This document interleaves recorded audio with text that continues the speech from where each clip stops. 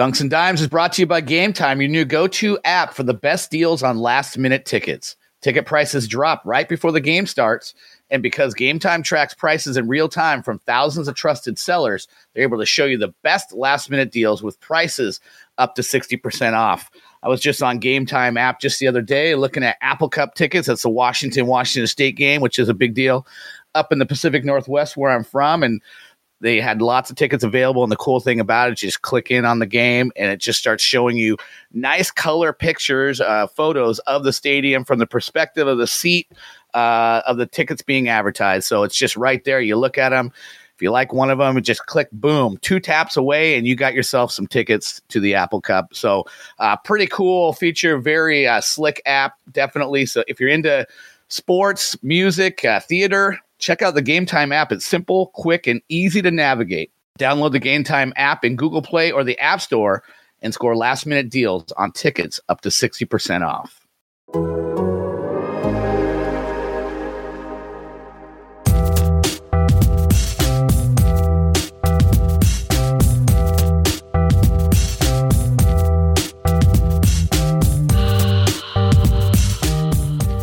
Hello and welcome to the Dunks and Dimes Fantasy Hoops Podcast. I'm Brandon Funston, your host, joined as always by Eric Wong, a.k.a. Roto Evil.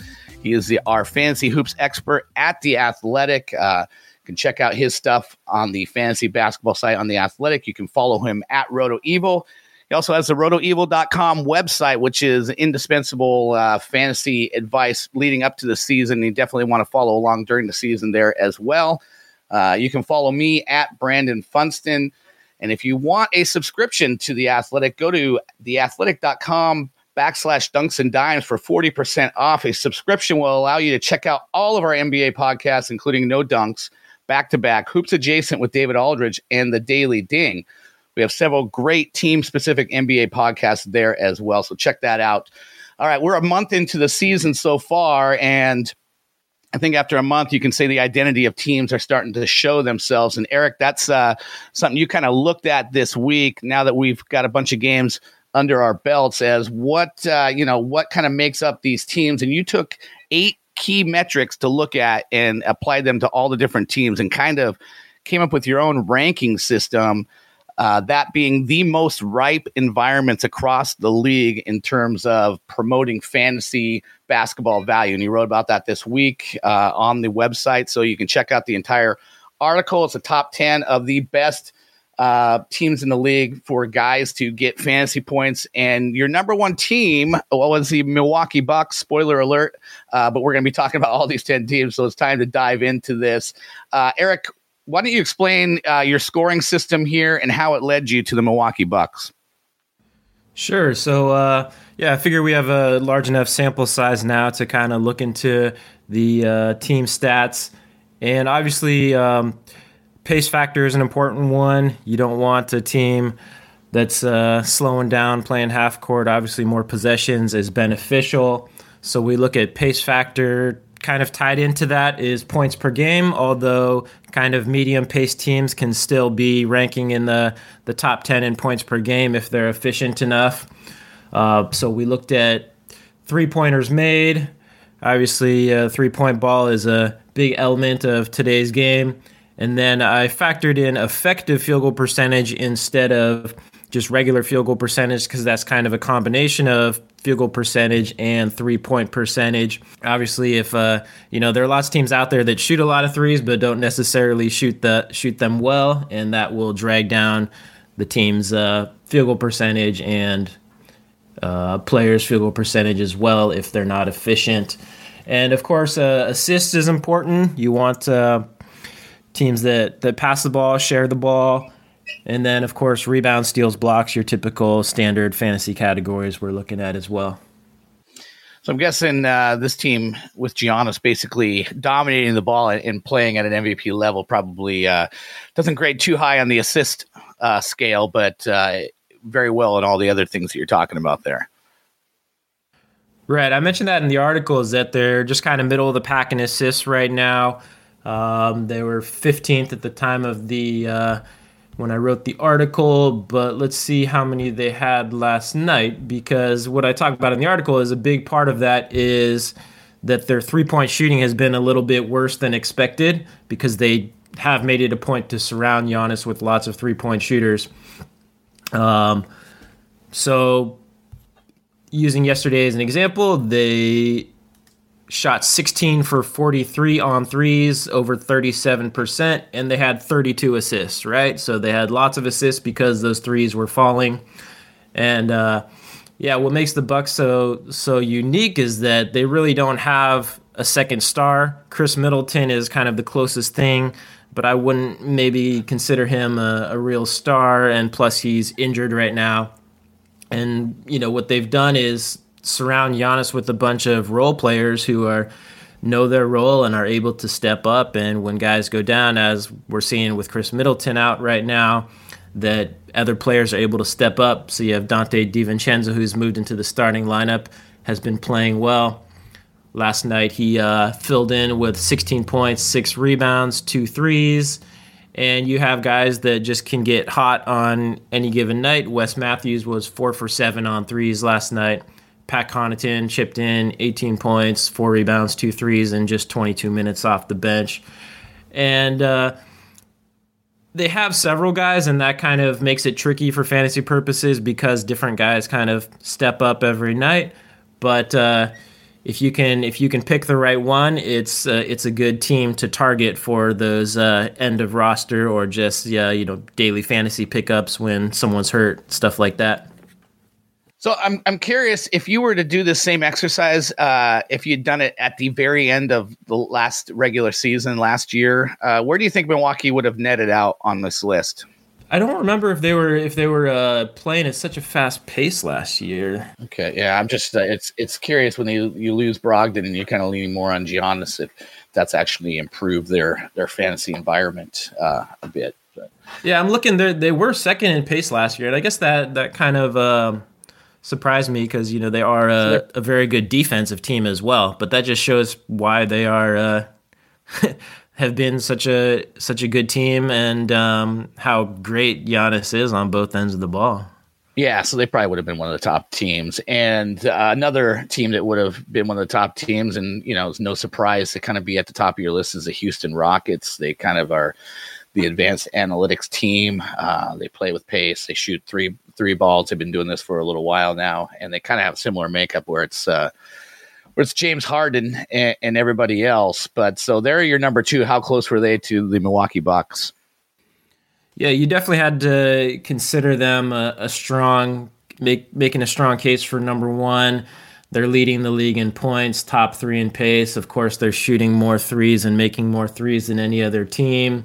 They're pretty good. They're top 10 in rebounds, steals, and blocks.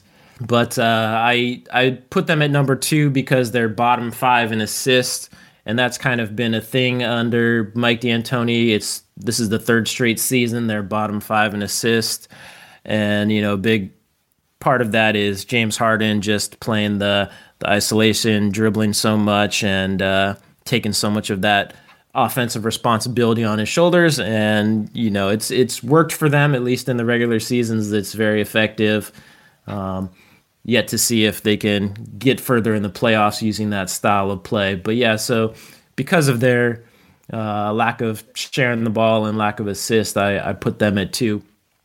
But this is a great case of why I wrote this article. And everyone knows about James Harden, Russell Westbrook, Clint Capella. When he's healthy, should be locked in lineups. But then you have the forward duo of PJ Tucker and Daniel House. And both guys are off to great starts this season.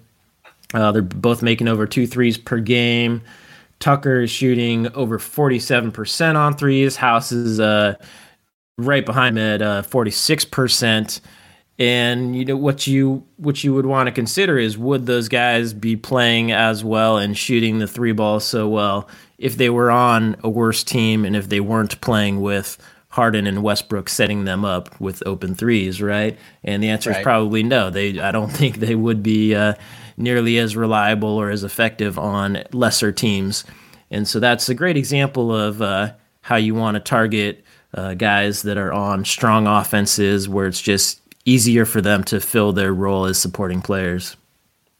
One thing I want to ask you about the Rockets before we move on to the next team is, okay, so we're a month into the season. How would you grade the chemistry relationship, how the marriage between Westbrook and Harden is going so far, if you had to give it a letter grade a month into the season?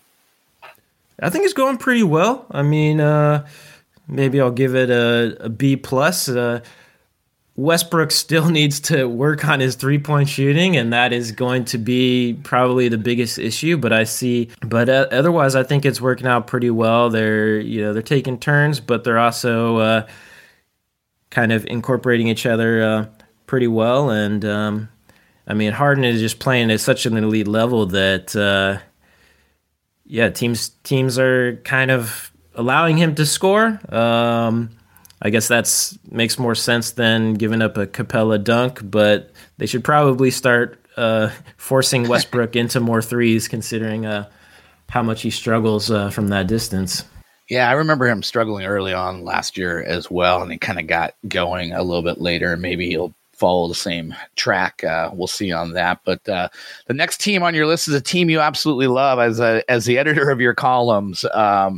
Every time you write about the New Orleans Pelicans, I can just feel your excitement for that team. And so maybe a surprise from, the beginning of the year to talk about a month into the season. The Pelicans are number 3 on your list, but you've been seeing this coming for a while now. So why don't you tell us what you like about the Pelicans? Right. What is so impressive about them is that I kind of expected them to be scoring a lot of points, of course, playing at a fast pace, sharing the ball, getting lots of threes, but it's been impressive because they've done this without Zion Williamson. They've done this with guys going in and out of the lineup. Several guys have missed games with injuries, and so they've already used 12 different guys in their starting lineup, almost a different starting lineup every game, it seems like.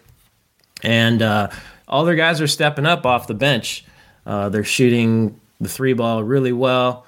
Yesterday was a great example. They shot 16 for 35 on threes, over 45% from deep, over 53% from the field, scored 124 points, 28 assists. Of course, that did come against the Suns, but the Suns have actually been a pretty good defensive team this year. But they just really share the ball. They really whip it around on the perimeter, and they don't really have any selfish players on that team. And yesterday JJ Redick was hot. They kept finding him, and when Zion does come back, that team is just going to be that much more dangerous, that much harder to guard, and it's a very explosive and efficient offense. If you're an NBA GM, would you rather be the GM of the Lakers or the Pelicans right now? Oh, I love what the Pelicans are doing. I think David Griffin is a great GM. I like how they targeted him, and he took on that role, and he's totally changed the shape of that franchise.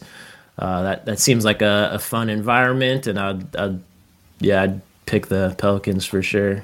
Yeah, they look like their future is very bright, so maybe a win-win, and the Pelicans have a nice, extended future ahead, and the Lakers have a nice win now window with Anthony Davis there. So lots of pressure there too, though. Yeah, no doubt. I think LeBron is used to the pressure. I don't know about Anthony Davis, we'll see, but LeBron is certainly comfortable in that world. But you mentioned the Suns as a team, kind of like, it was against the Suns, but now we kind of have to look at the Suns a little bit different. They're actually 4th on your list, and I'm guessing this is another one of those you wouldn't have maybe expected it coming into the season, but the Suns are actually a 500 team right now, and they're number 4 on your list. So let's talk about the Suns. Yeah, I mean, I feel like maybe some people underestimated the Ricky Rubio effect. He's done wonders for that team, especially offensively. They're leading the league in assists, and he's just a great veteran that gets guys on the same page and is very unselfish. And Aaron Baines deserves a lot of credit for filling in without DeAndre Ayton.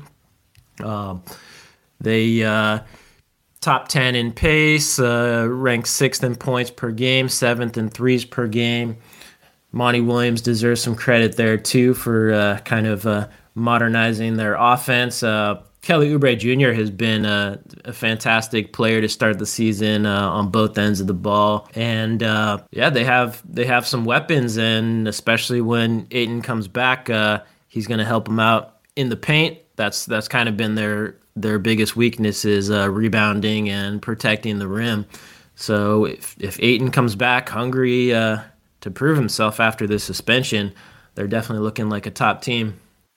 Yeah, Ayton teased us with 11 rebounds, 4 blocks in his one game, shot 64% from the field. Certainly that would give that team a good boost, and it's it's pretty impressive that they've been able to get into your top 4 without him for pretty much every game except for the first one. So next one on your list, the Minnesota Timberwolves. Again, maybe not the teams you're expecting, but Karl Anthony Towns is having an absolute career year, a MVP level year, and here the Timberwolves are in the top 5. Yeah, Minnesota's definitely been a surprise team. They're playing with lots of pace, second in the league in pace factor right now, 4th in points per game, top 4 in both steals and blocks. So that shows how they're using their youth and athleticism to try and cause turnovers, get out in transition. And it's been huge for Andrew Wiggins. The guy's having a breakout year, career year. And, lots of people had written him off, and he's still very young. And it shows how you don't want to label a guy too quickly or just write a guy off too quickly, because they can figure things out. And it seems like that's happening to him this year, and he's having a great season. Yeah, no doubt. No doubt he is. All right, well, that's our top 5. Before we get to our second 5, Eric, I got to talk about StockX. Have you ever wondered how to get the hottest new sneakers, the ones that barely hit the shelves? The answer is StockX, a revolutionary new marketplace for buying and selling 100% sneakers, streetwear, watches, and handbags. Millions are already using StockX to find everything after it sells out, from the latest Yeezys to every retro Jordan to the hottest new streetwear from brands like Supreme, Palace, and Kith. Looking to add the Air Jordan 1 Fearless UNC Chicago to your rotation? Or maybe you're feeling nostalgic for a pair of Air Max 95s. You can find it all and more on StockX, sometimes even for prices lower than retail. And I think on the last pod, I mentioned I wasn't going to talk about this site around my 13-year-old son because he's into all the retro Nikes, and he's got a shelf in his room that has a bunch of them there that he barely wears, but he just looks at and admires. And I was like, okay, I'm just going to ask him if he knows about StockX. And he's like, oh, yeah, I totally know about StockX. And I was telling him that I'm talking about it on our podcast, and he thought that was pretty impressive. So he knows about it. He goes on there and wishes and dreams about the shoes that are on there. He's a 13-year-old kid. And as I said, he's well aware of it. And you should be, too, if you're into that kind of stuff. If you're into the cool retro stuff and whatever's hot right now and you want in on all that hype, check out StockX.com/bball for a surprise offer that won't be around long. That's StockX.com/bball. Check it out today. All right, Eric, it's time to check out our second of the second 5 of your top 10 most lucrative fantasy environments in the NBA. And again, another team that might have been a surprise at this point, going back to the preseason expectations, and that's the Washington Wizards. We know about Bradley Beal is having a great year, but getting good minutes from guys like Isaiah Thomas, Thomas Bryant, and here they are, number 6 on your list. Let's talk about the Wizards. Right, the Wizards haven't won a bunch of games, but they've been very competitive, more competitive than most people expected them to be. And again, it's a team playing with lots of pace, lots of younger players, scoring a whole bunch of points. They're leading the league in points allowed, but for fantasy purposes, it means it's a good matchup to play your guys against, and that both teams are probably gonna score a lot of points. They also rank second in assists, so they're sharing the ball as well. It's another team that is kind of hurting on the interior. They're bottom 5 in rebounds and blocks, and they don't get a lot of steals either. But they're about the scoring. And one of the interesting things with that team that I've noticed, however, is that Bradley Beal seems to kind of be sleepwalking in the first half. So I'm kind of watching him. He doesn't seem that engaged. And then in the second half, he just kind of remembers that they're trying to win the game. And then he just explodes in the second half and starts playing for real. So I'm not sure if that's a case of him trying to get guys more involved or if something else is going on there. But something I've noticed. And they have a lot of good three-point shooters. And I'm hoping Hachimura starts to get more minutes because that kid is pretty impressive athletically and does some nice things. I think his stats will improve as the season goes on, but it's a good fantasy environment for sure. I'm curious on Isaiah Thomas just because he's been, in and out of lineups so much, dealing with injuries. He's actually playing pretty well. You mentioned as like the secondary options to Beal that Isaiah Thomas and Thomas Bryant are the guys. And how confident do you feel in Isaiah Thomas in terms of rest of season value, his ability to hold up, his ability to continue to produce in this lineup going forward? Is he somebody that that fantasy owners can rely on and feel comfortable with? Or are you just kind of happy to get what you can get from him while he's out there? Yeah, no, he's playing well, and he seems healthy on the floor. But yeah, it's a case where if he did suffer a minor injury, maybe I wouldn't be too worried about dropping him and replacing him because it's not like his stats have been that elite. But otherwise, I'd say he's looking pretty reliable. Yeah, I'd say he's a solid hold right now, but at the same time, his ceiling might not be as high as it was in years past.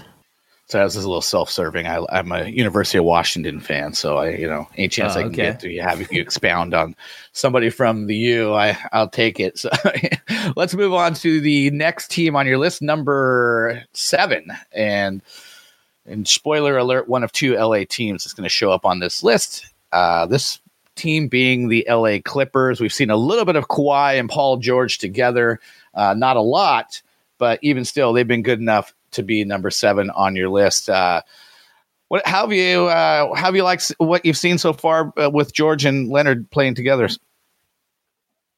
Right, so I caught that game versus the Celtics, and it was very intense, competitive game.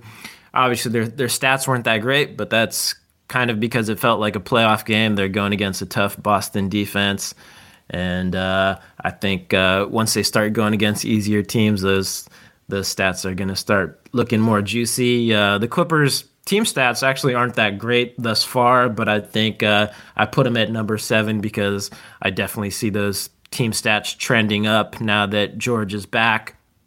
For example, they haven't made a ton of threes. They haven't gotten many steals, and obviously those are 2 areas where George is excellent. And of course, Kawhi has missed some games as well.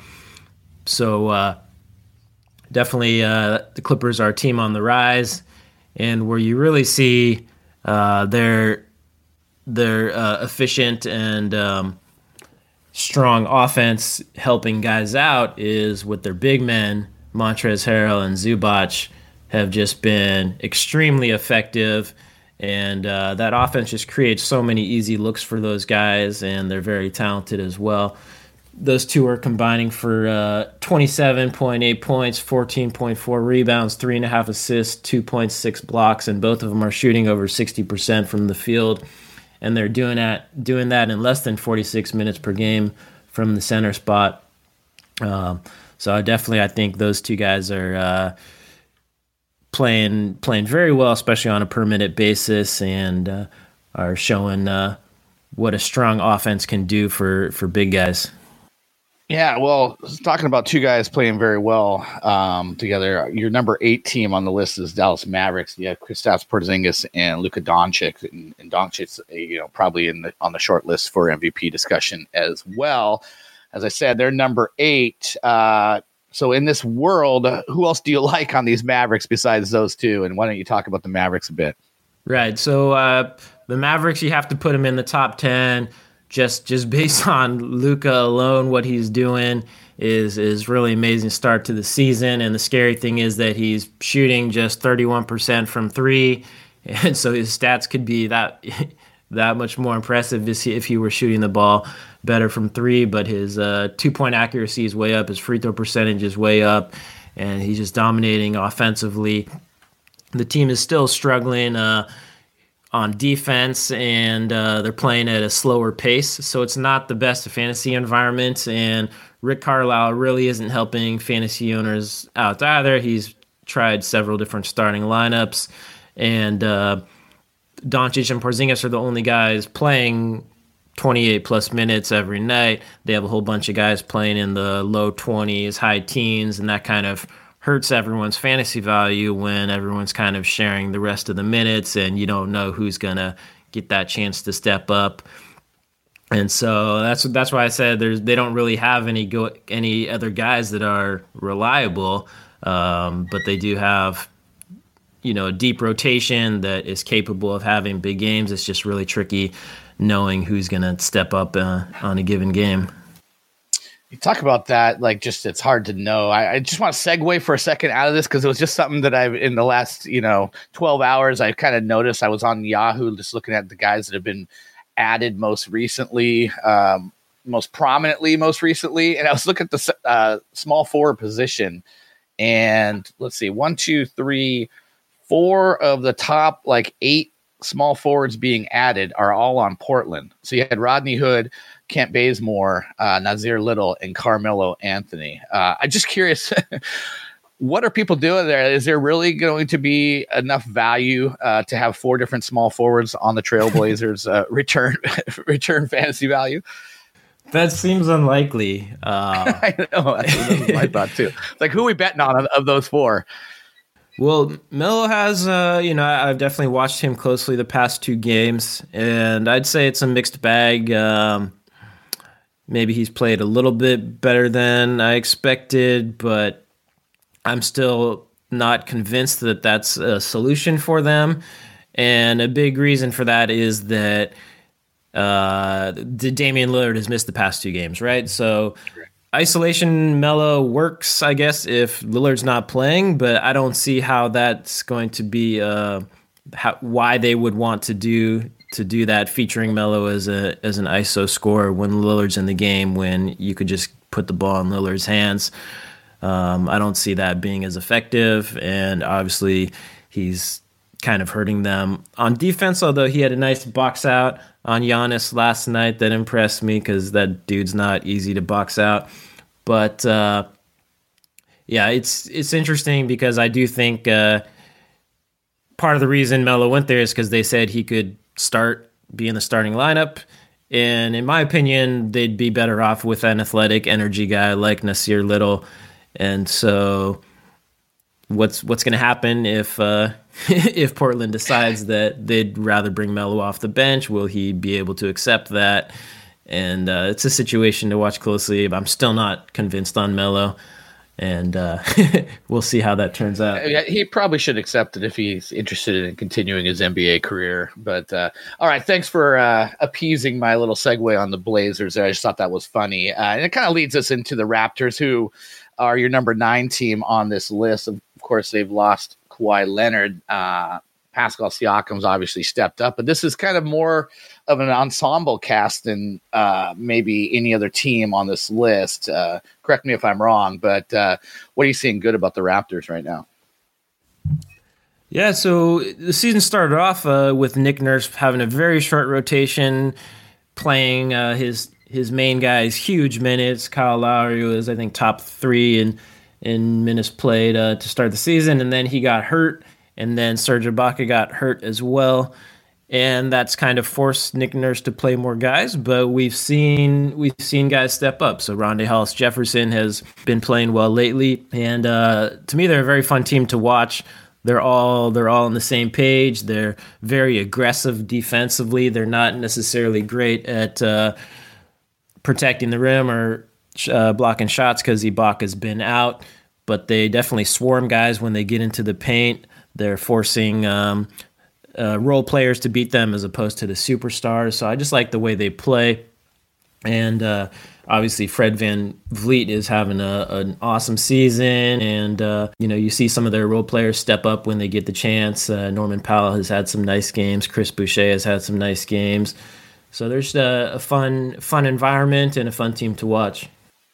I agree. And I think it's hard not to root for them, especially after you lose Kawhi, that they're still playing well. And, probably a hard team to hate, unlike the last team on your list, the LA Lakers, who are a little bit more polarizing. I think you either love LeBron or you don't. But with Anthony Davis in tow, they clock in at number 10 on your list. So when you talk about the Lakers. Sure. So I think what you're seeing with the Lakers' strengths are just solely based on Anthony Davis and LeBron James. They're leading the league in blocks, and obviously you have Davis, Dwight Howard, JaVale McGee. For why that is a very scary team to drive into the paint with those guys around there. And then they're fourth in assists, eighth in effective field goal percentage. Obviously LeBron is excellent at getting his teammates involved, and because he can create easy looks around the basket, they're an efficient offense. But at the same time, they're middle of the pack in points per game. They're actually bottom 10 in pace factor, not making many threes. And so it's an interesting team. They do have guys like Danny Green who can get hot from outside and have those big games. Kyle Kuzma, the same thing. But it's definitely more of a AD and LeBron show, kind of carrying the team, and the only reason why I put them in the top 10. So that's your top 10, and probably I'm guessing we'll be looking at some bottom feeders next week. Are you on board with that? Is that what your plan is? Yeah, we could do that. Haven't decided yet, but maybe we don't want to know all 10 of the worst teams out there, but maybe worth mentioning the ones that you really, really, really kind of want to steer clear of. So look forward to that. But we're going to move on, and this is called kind of burying the lead because we got to talk about Nikola Vucevic with the Orlando Magic. He sprained his ankle and is going to miss 4 weeks. And this is a guy that's given you 17 points, about 12 rebounds, 3.5 assists, and a block. He's been a very valuable fantasy commodity. He is out, Eric. So with him being out, who benefits on this Magic roster? Right. So this is a scenario that is related to what you're saying about talking about the bottom teams, right? Because Orlando is dead last in points per game and field goal percentage, 3-point percentage. They're barely making 30% of their threes. So it's been a pretty ugly offense. They've been defensive-oriented team. And Nikola Vucevic is kind of a hub of their offense as well, right? You can kind of feed it to him in the low post, and he's a good passing big man as well. So this is going to be interesting to see how the team evolves now. At center, they gave Khem Birch most of the minutes after Vooch went down, but then you also have Mo Bamba, and it's tough to say which guy is the better pickup there because I was just going to ask you that. So go ahead. Yeah. Tell me, who would you pick up? If they're both sitting there on the waiver wire, who would you grab if you had to pick one? Well, I think they're going to give Birch that starting job. He is the more developed player, but at the same time, I think they would love to see Mo Bamba step up and kind of earn that bulk of those minutes and kind of take over. But he needs to prove it. They're just not going to hand him those minutes, right? And he does have Bamba. I would say Bamba does have more fantasy upside as well. So I'd kind of definitely going to be watching their next game closely to see how that pans out. I actually see the other guys really benefiting. So Jonathan Isaac will get a chance to show if he can be a featured scorer or not. He's kind of been just a supplementary player thus far, and yet he can still post awesome fantasy stats in that role. And if he could step up his scoring, then that would be a big boost for him. Aaron Gordon has kind of been up and down, struggled with his shot early on, so this will help him get going, hopefully. Markelle Fultz, of course, too. We'll get to see him take on a bigger role. And then a guy that had a nice season last year and has been dropped in some leagues that I think is going to heat up and be worth owning again now is Terrence Ross, because he'll start getting more shots, and that guy is a very explosive scorer when he gets the chance to be. You mentioned Jonathan Isaac, and he was a subject of a Dynasty piece by Sam Macy. He wrote, Sam Macy is our Kiwi and Dynasty expert at The Athletic. He's been the guy that's been writing some of the Dynasty stuff that we do, and he roped in you and Enosaurus for a roundtable discussion and kind of pitting two guys against each other. Who would you rather have going forward? And he had Jonathan Isaac versus Ben Simmons. And so I was editing the column, and you had mentioned, I think it was you that mentioned that Ben Simmons had just hit his first 3-pointer the other night of his NBA career, and I did a double take on that because I didn't even really realize that. I knew he wasn't a great shooter, but I did not realize that in all of his NBA games, he had never hit a 3-pointer. So he just hit a 3-pointer, but it seemed like in this comparison between Isaac and Simmons, the people that were going away from Simmons just don't think that he's going to be able to develop into a respectable shooter from distance. And I'm right now kind of forgetting where you landed on it, but I think you are willing to give him more time. You talk about that a lot. Players develop. They're not always who we paint them to be early on. And you're kind of in that camp on Simmons. Am I right? Right. So, yeah, like using the Andrew Wiggins example, I believe this is like his 6th season maybe, or at least his 5th season. And, he's finally figuring things out. Brandon Ingram has been in the league a few years. And so it just takes guys, some time to figure things out. Ben Simmons, I think it's going to be an issue of how badly does he want to be a star, and does he want to be a true star or not? Because the 2 players that I mentioned for him were Jason Kidd and Rajon Rondo, and if he doesn't improve that shot, then I kind of viewed him as having a career as basically a larger version of Rondo, and which, when at Rondo's best, it's not a bad thing. Yeah, no, I mean, Rondo's borderline all-star for a few years, and did win a title, an effective player, but just not a true superstar, not a Hall of Famer. And whereas Jason Kidd really worked on his outside shot, became 80+% shooter from the free throw line. So even if Simmons doesn't become making 2+ threes per game, he at least needs to be somewhat effective from deep, and he definitely needs to improve his free throw shooting, because I think that's one of the biggest things holding his game back, is that not only is he shooting the ball poorly from the line, but lots of times he doesn't attack, and he just shows a lack of aggression and trying to score because he doesn't want to go to the free throw line, because he doesn't have the confidence to knock those down, and I think that really holds him back. But I do think he still has the higher upside for Dynasty, because the ball is in his hands, right? Like, the guys, it takes a very special player to be elite when the ball is not in your hands. So we're talking about like Anthony Davis, right? But the ball should be in Ben Simmons' hands all the time moving forward. And if he does make the improvements, I say he still has the higher upside. But Isaac is definitely opening some eyes this year with his all-around versatility, especially on the defensive end. And that's why I was saying it's going to be very interesting to see if he can show that he has that 20-plus point scoring ability or not. Now that Vucevic is out, I think we'll get the chance to see if he has that in his game. Like, we feel like he does. We feel like he's all about upside. It's just a matter of kind of refining things and tapping into that. Where are you kind of landing on that? Are you betting that he can be a sort of consistent 20-point scorer, like, down the road in the next couple seasons? Would start to see that happening?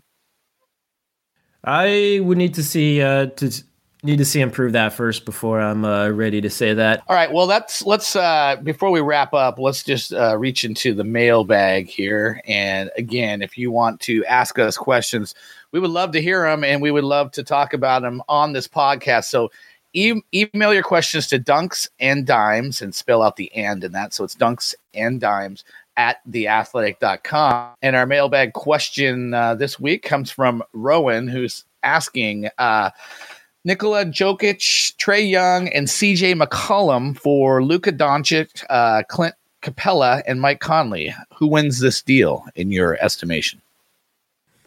Yes, this is a pretty huge blockbuster deal, and the Doncic factor alone definitely makes that side very interesting. And Clint Capella has had some huge games. But I'm going to side with the Jokic, Trae Young, CJ McCollum. CJ just broke out last night when Lillard was out with back spasms. And I think McCollum over Conley is a nice advantage for that side. And then Jokic obviously does a lot more than Clint Capella, even though he's off to a slow start. We know that Jokic can really get going and start going on a tear. And Trae Young is definitely close enough to Doncic that I would side with that Jokic-McCollum side. Is there a case that both teams could say, based upon their team needs, that it could be a win for one and a win for the other as well, or is this kind of just a challenge trade where you're trading kind of similar numbers in just kind of betting on which side's going to produce the better ones going forward? Right, definitely. Jokic and Capella are two very different centers, right? So this person didn't say if it's a roto league or head-to-head league. If it's a head-to-head league, that could definitely play into it because Capella does obviously get a lot more blocks and rebounds and higher field goal percentage. All right. So there's your answer, Rohan. Hopefully that helped you out, and hopefully helped you out with the rest of what we've talked about this week on the Dunks and Dimes podcast. Eric, before we sign off, what are you going to be watching this weekend in the NBA? Well, I mentioned we talked about the Magic. They're playing the Pacers tomorrow and going against that Sabonis-Miles Turner combo in the paint. So that'll be interesting to see. That's no easy task. So we'll see how Khem Birch and Mo Bamba do, and then Jonathan Isaac, Aaron Gordon as well. But tonight, Rockets and Clippers should be an awesome battle. Hopefully Kawhi's playing. Hopefully Paul George is playing. And, potential second round matchup or Western Conference Finals matchup, maybe even with those two teams. But definitely going to be watching that game. Yeah, that's definitely going to be a fun one to watch. We're taping here on a Friday, so tonight, Friday night, Rockets at Clippers. Check that one out. Good stuff. And good stuff from you on this one, Eric. I appreciate it. That's our time for today. Again, you can find me at Brandon Funston on Twitter. You can find Eric at RotoEvil. You can also check out his website, rotoevil.com. I suggest you do that, and I suggest you check out his stuff on The Athletic on our fantasy basketball page. And if you want a subscription to The Athletic, go to theathletic.com/dunks and dimes for 40% off. Get you access to all of our NBA podcasts as well. They're ad-free podcasts. Go to theathletic.com/podcast/NBA. Bunch of NBA podcasts there for your disposal. You can find those on iTunes and on Spotify as well. And if you're enjoying the show on these platforms, please be sure to leave us a quick rating and review. We always appreciate that. So until next week, thanks for joining us on Dunks and Dimes.